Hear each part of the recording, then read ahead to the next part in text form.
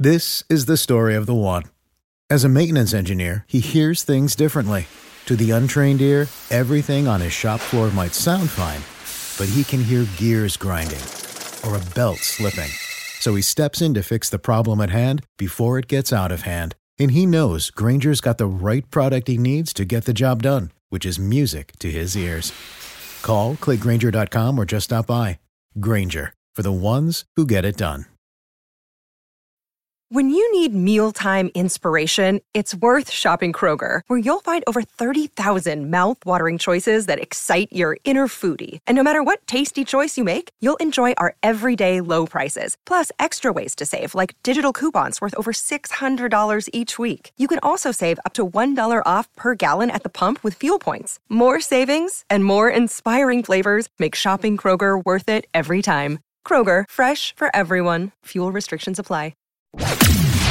Welcome to the Fantasy Throwdown Podcast, bringing you the latest updates from the world of sports, gambling, and pop culture. Because you can't have a show without hot takes or a Tiger King meme these days. Know what I'm saying? Now, with over 200 episodes and ready to get after it again, here's your host, Dwayne Callender. All right, folks, we have a big game ahead with Thursday Night Football. Chiefs traveling to LA to play the Chargers.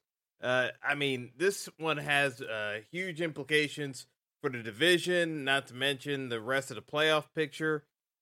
And the Chiefs are favored by 3. I don't get this line.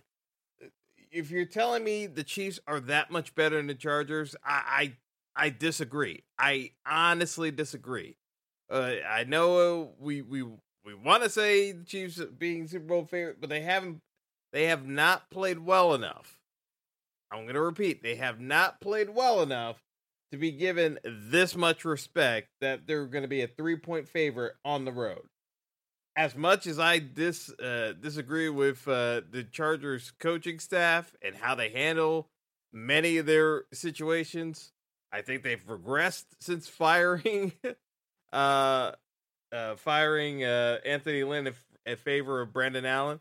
I still think the amount of talent on the Chargers, you have to take the Chargers here. I'm sorry. To me, the pick here is the Chargers from a spread purpose standpoint. So right off the bat, that's one that sticks out to me. Plus, you have an over-under of 54. There are going to be points scored here. So even if you have concerns about the Chargers, you could tease this game with teasing this to hit 60 and then get the Chargers or teasing this to 57, get the 57-58 or and increase that spread to a touchdown for the Chargers. I just think overall the Chargers have got to be. I just think this line's wrong. And also because of the scoring output you're going to get from the Chargers in general, I just think there are just going to be points abound here. So from that perspective, if I'm favoring the Chargers and I think they're going to put up points, I want to start off with Justin Herbert and the captain. Herbert is 10-8 on DraftKings in the flex. Mahomes is 12K. I think you can put Herbert in the captain, and you still have enough salary because the Chiefs players are priced up that you can fit in Keenan Allen and Mike Williams together. Allen's 9,400, Mike Williams 7,400, and still play Mahomes with a pass catcher if you choose.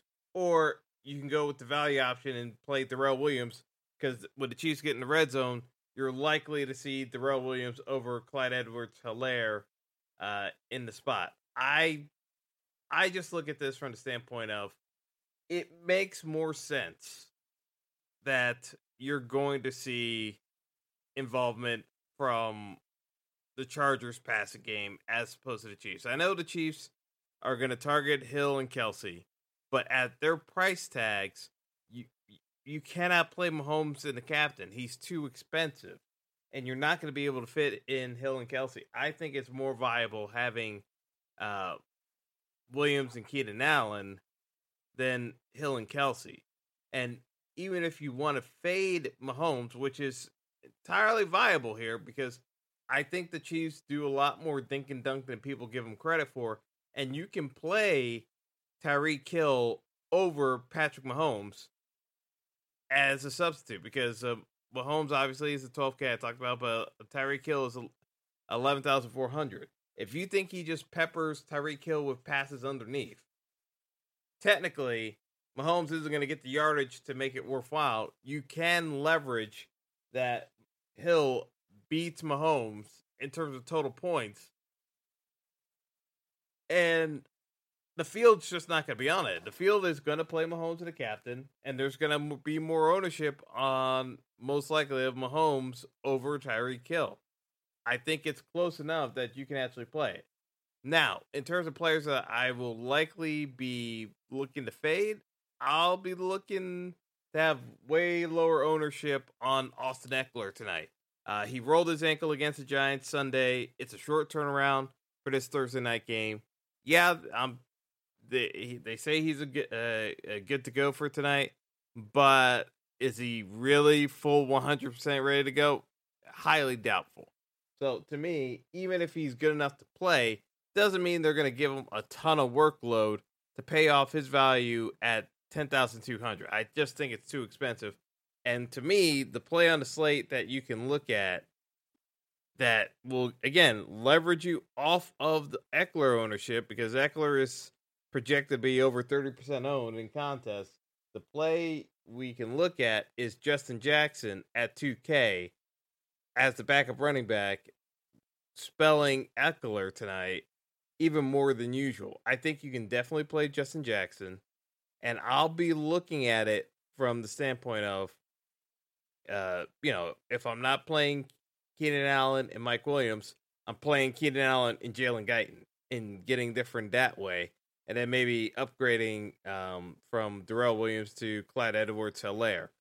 There are ways to get different on this slate. I think you're going to see both teams try to spread it out and not get as bland at times with their offense. And if you can call it bland, I think you've seen enough of Andy Reid's offense that you kind of have a sense of where the ball's going to go in terms of at least the pass attempts going forward. So it's Hill and Kelsey. Yes, they'll probably try to take some shots with Demarcus Robinson. Mecole Hardman, maybe he gets into the mix a bit more because you've got Josh Gordon ruled out tonight. Certainly possible. I'll have some shares of Hardman and Robinson just because there's just so much offensive potential here. I think this game still has to shoot out. But to me, I just think this is such a clear play for the Chargers. Justin Herbert can scramble. The Chiefs are not going to risk Mahomes scrambling that much, given the injuries he's had the last couple of years. I just look at this, like, to me, this slate screams Justin Herbert is going to have a big night playing against the Chiefs. And, maybe I just have the wrong read on it, but I disagree with Vegas on this one. I think you can go with the Charger side, and the pricing works out far better across DraftKings and FanDuel to favor the Charger side, because again, the price on Mahomes and these Chiefs pieces, there's just so much of a cost associated with them. I don't see how you can build out a decent enough roster to get there. To me, it doesn't make any sense. It just doesn't make any sense. So to me, I look at the Chargers pieces. You can play the tight ends. You got Parham, McKitty, Anderson. They're all dirt cheap. I wouldn't pay up for Jared Cook. I think the Chargers use all of those different tight ends. So to me, it doesn't make sense paying for Jared Cook. just because the price tag at $5,400, it's just too expensive. I still think Josh Palmer is going to get some snaps here tonight too. I don't think it's the craziest thing in the world. So yes, it's incredibly possible that the Chargers are so spread out that they don't get there. But I think this lends itself more towards a MME type of slate where you're going to have to get the pieces right, as opposed to just funneling it up through a Hill build or a Kelsey build, which I think will be the standard route most people go to because, the public loves the Chiefs. I think you're going to see the winner be having Herbert in the captain and just getting the right pieces to fit all together. So, again, I like Keenan Allen, and I think you can get creative with some of these other pass catching options with Herbert in the captain. But I do believe, as standard, with Herbert in the captain, you should have at least 2 pass catching players. And Eckler could be in the mix too. I'm not saying you have to completely fade Eckler either, because Eckler can also catch passes. They use Justin Jackson. Like, the Chargers have a ton of pass catchers that you can build out your pool. And that's why I think this is a MME type slate where you're just doing a bunch of entries, because it's going to be kind of hard to put the jigsaw puzzle together as to how the Chargers offense gets there. Because with such a high total at 54, they're going to need a ton of touchdowns, and whomever you can fit is going to make sense, because I think there's going to be a tremendous amount of volume on both sides of the ball.